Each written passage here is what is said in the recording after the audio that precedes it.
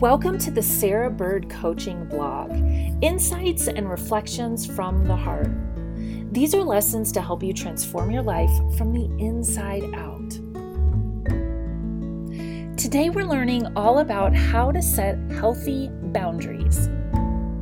Boundaries are a critical part of an empowered and thriving life. Unfortunately, so few of us were taught how to set and uphold healthy boundaries, especially as women.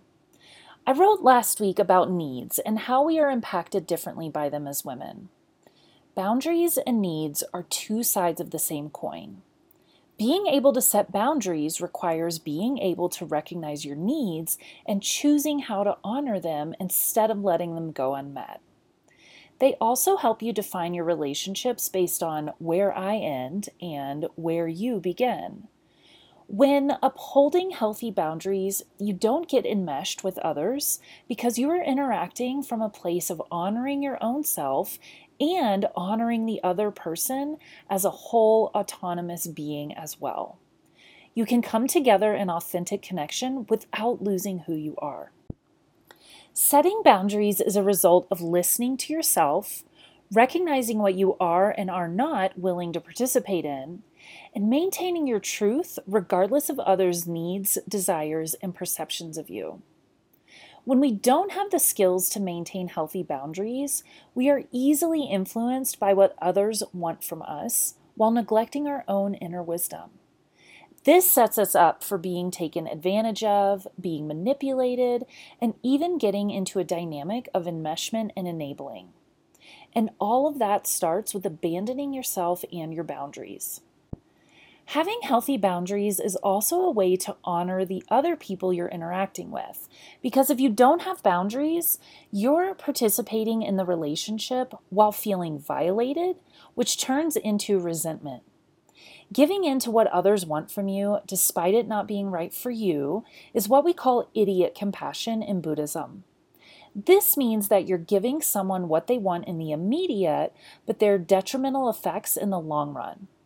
Having clear and healthy boundaries sometimes might feel like you're causing others discomfort, being mean, or making others not like you. And there is guilt or shame associated with those things. But the truth is, sometimes the right and compassionate thing to do is not the easy thing to do. Boundaries are important because they allow you to participate in relationships and in life in a way that you enjoy rather than being uncomfortable in how you show up in relationships. It's so much more freeing to learn how to set boundaries which reflect your power and agency in life. Just in the act of setting boundaries, you are empowered in your life. So, needless to say, it's important for your life of empowerment, thriving, and self-actualization for you to master setting boundaries. Let's take a look at two case studies of people who haven't learned healthy boundaries and how it's impacting their lives. Boundaries too soft. The first is with Hannah. Hannah has always been sweet and tender of heart. She is caring, kind, and was told growing up that she was a good girl for always being thoughtful of others. Noble qualities, no doubt. But as Hannah grew older, not only was she reinforced that her value rested solely in how much she did for others, she was also not given the tools to set boundaries. Nobody in her family showed her how to listen to herself, how to advocate for herself, or how to be okay with making her own needs a priority. She learned that taking care of herself meant that it had to come at the expense of others, because after all, that's what made her valuable and worthy in this world, taking care of others. So as Hannah became an adult, she struggled with feeling like she was a burden if she ever set a boundary. She felt guilt, shame, and couldn't bear the discomfort of saying no or disappointing another person. So she would do things she wasn't always comfortable with. She had a hard time taking care of herself after spending all of her energy taking care of others. And over the years, she felt resentments towards her partner, unworthy within her friendships, and invisible in almost all of her relationships, no matter how much she did for others. It impacted her work, her home life, her family dynamics, and most importantly, her sense of self-worth and self-esteem. She admired and envied the women who were able to put themselves first and wondered what was wrong with her since they made it look so easy. Hannah was nowhere near living in alignment with her truth, her power, and her potential. She was in desperate need of some boundaries. Boundaries too strong. Now let's look at Beth. Beth was on the other side of the boundaries continuum. She grew up in an environment where she was taught to be tough no matter what.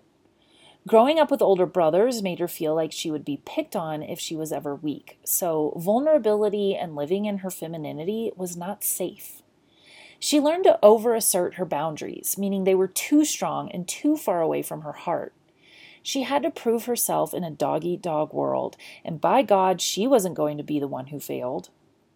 She equated being close with others as being weak and vulnerable, and she was going to keep others out at all costs, even if it meant being isolated and lonely, which is exactly what she was. She was on top of her game professionally, excelled quickly, made plenty of money, and nobody questioned her authority in her field. She often worked long hours to get ahead, and while she felt proud of her accomplishments, she felt an emptiness inside, like something was missing from her life that couldn't be filled by work. She admired and envied the women who were able to put her needs first, and wondered what was wrong with her since they made it look so easy. Beth was also nowhere near living in alignment with her truth, her power, and her potential. She was in desperate need of some boundaries. Healthy boundaries. The wonderful thing about boundaries is that they are on a spectrum, and you can adjust your boundaries with others depending on what the situation calls for. This is also the tricky part of boundaries because you need to be really tuned in with yourself in order to know what the appropriate level of boundaries are with different people. It's the Goldilocks approach. You don't want to be too weak with boundaries like Hannah or too strong with them like Beth. You want to be just right for each situation. This may seem intimidating if you are imbalanced in your boundaries, but there's a simple formula to follow, and it all starts with going within. Step 1, check in with yourself. So many people struggle with healthy boundaries because they have long abandoned themselves and what is right for them. You have an innate wisdom within you that, when accessed, will let you know if you are safe and comfortable with something. Listen to it. Ask yourself, how do I feel about this situation? What am I comfortable with? If I feel discomfort, what is the root of it? Am I venturing beyond my upper limit and growing outside of my comfort zone, meaning this could be good for me? Or is the discomfort coming from being out of alignment with my core values, meaning this is not good for me? Basically, what is going on within me? Step 2, decide what you are willing to participate in or not. The root of struggling with boundaries is feeling like you don't have autonomy, like you don't get to choose what's right for you. This step is all about reclaiming your inherent right to decide what you are willing to participate in and what you are not willing to participate in. You get to choose. Maybe you weren't given this permission to choose. As children, we don't have much autonomy and are taught that we have to do things whether we want to or not. But as adults, you get to decide. Unfortunately, many people weren't taught how to make their own decisions and therefore feel uncertain about listening to their inner wisdom. But this step is all about you reclaiming your own inner authority. So decide, yes, this feels good. No, this doesn't feel good and I'm not willing to do it. Or maybe it's not this, but I'll feel okay if we change a thing or two about the situation. Step 3, clearly communicate your boundaries. This step can be the hardest part for a lot of people, especially if you aren't used to setting boundaries or having them respected. But the reality is that people aren't mind readers, and if you want to set boundaries, you have to communicate them clearly to others. When having too soft of boundaries, it might be hard to speak up for yourself. And if you have too strong of boundaries, you may not be open to finding a solution that works for all. So a great formula I like to use for communicating boundaries is 1. Start with sharing gratitude for the person inviting you to participate in something, even if you're going to decline. Thanks so much for thinking of me, Michelle. I can see that you have a real passion for growing your team and you want to see this project be successful. 2. Speak about your desires, goals, needs, or core values. I'm really focusing right now on making sure that I'm fully present in all the things I'm working on. So I'm only able to commit to a certain number of projects at a time so that they get my full attention. I'm also prioritizing a work-life balance by making sure I don't take on too much work at the expense of spending time with my family. I really cherish these years while my kids are younger, and I want to set a strong example for them. 3. State your boundary.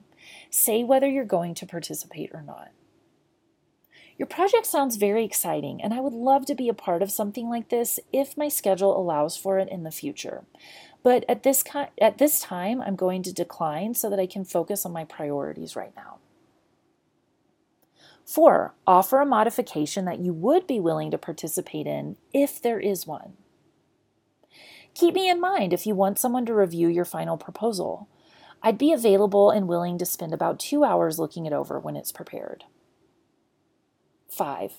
Share gratitude again and wish them the best. I appreciate that you thought of me for this project. I would have been happy to contribute if my schedule had allowed for it. I'm confident that the right person will be able to fill this role. When you have a simple formula like this, it's much easier to express your boundaries without getting all caught up in the drama of not wanting to hurt their feelings, not being seen as rude, and also not being misunderstood in your reasoning for setting the boundaries. This works in any situation too, even if it's not at work. Maybe you meet your friend for coffee and she expects you to pay every time. Your boundary could go something like, I am so glad we're able to get together for coffee on a regular basis. I love hanging out with you, Julie. It's always a great time to share what's going on with each other. I've been keeping a closer eye on my spending lately, and I want to make sure I'm investing in things with intention. I know I've picked up the tab for our coffees in the past, and I have been glad to do so. But today I won't be able to get your coffee for you and would rather just pay for ourselves. If you want to trade off getting each other's coffees each time, or even one person getting the drinks and the other getting some croissants, that would work for me as well. What do you think of that? Great, thanks for understanding. Again, I am really glad that we're able to get together so regularly. I love getting to spend time with you. This is a great way to broach subjects in all relationships, personal, romantic, with family, professionally, and even with strangers. Step 4, stay detached. The final step of the process can sometimes be the easiest to skip, staying detached. Just like you have autonomy regarding what works for you, what you're willing to participate in or not, and what choices you make, so do others. So if someone doesn't want to participate in your suggestions for alternatives, they have the right to decline as well. You've got to learn to get really comfortable with the word no. Whether you're saying it and not used to, you can always ease into it by saying, not at this time, or unfortunately, that won't work for me. Or whether someone is saying it to you. Either way, it's your job to stay detached from others' choices. Just like you don't want someone pressuring you to do something you don't want to pressure them either. So withhold attachment to the outcome and come back to step 1 by going within and feeling out what works for you if need be. Remember that you're here to prioritize your needs over being liked. Getting the support you need. Boundaries can be tricky to navigate, and this post is thorough but not the entire picture when it comes to boundaries. There is compassion, empathy, power dynamics, vulnerability, and cultural context all to consider. It can be overwhelming to know how to navigate it all. This is why I work with my clients one-on-one to help them learn how to set healthy boundaries in their relationships, reclaim their sovereignty, and learn how to navigate life listening to their inner wisdom and feeling empowered. The Art of Authentic Confidence Private Mentorship is an intimate container where we work on your boundaries and how to cultivate healthy relationships. We start with your relationship with spirit, then look at your relationship with yourself. From there, we turn our attention outwards and look at your relationships with others, and finally, your relationship with your potential. It's a simple step-by-step process to guide you through evaluating every aspect of your life and cleaning up any areas that are keeping you stuck in a rut. Are you ready to finally learn how to set boundaries with ease, prioritize your needs, and create a life beyond your wildest dreams? Join me in the Art of Authentic Confidence Private Mentorship. In this personalized 12-week program, I help you understand how to listen to your inner wisdom, communicate your boundaries with clarity, and stay in a place of compassion for yourself and others. With these skills, you're able to move through life with grace and dignity and prioritizing yourself. And I walk you through every step of the process. The 90-Day Art of Authentic Confidence is a total life reset that helps you transform your life from the inside out. Setting healthy boundaries is just one small part of the picture of your amazing, powerful life, but it will also change everything. So let's get started today. Learn more about the Art of Authentic Confidence at sarahbirdcoaching.com/mentorship.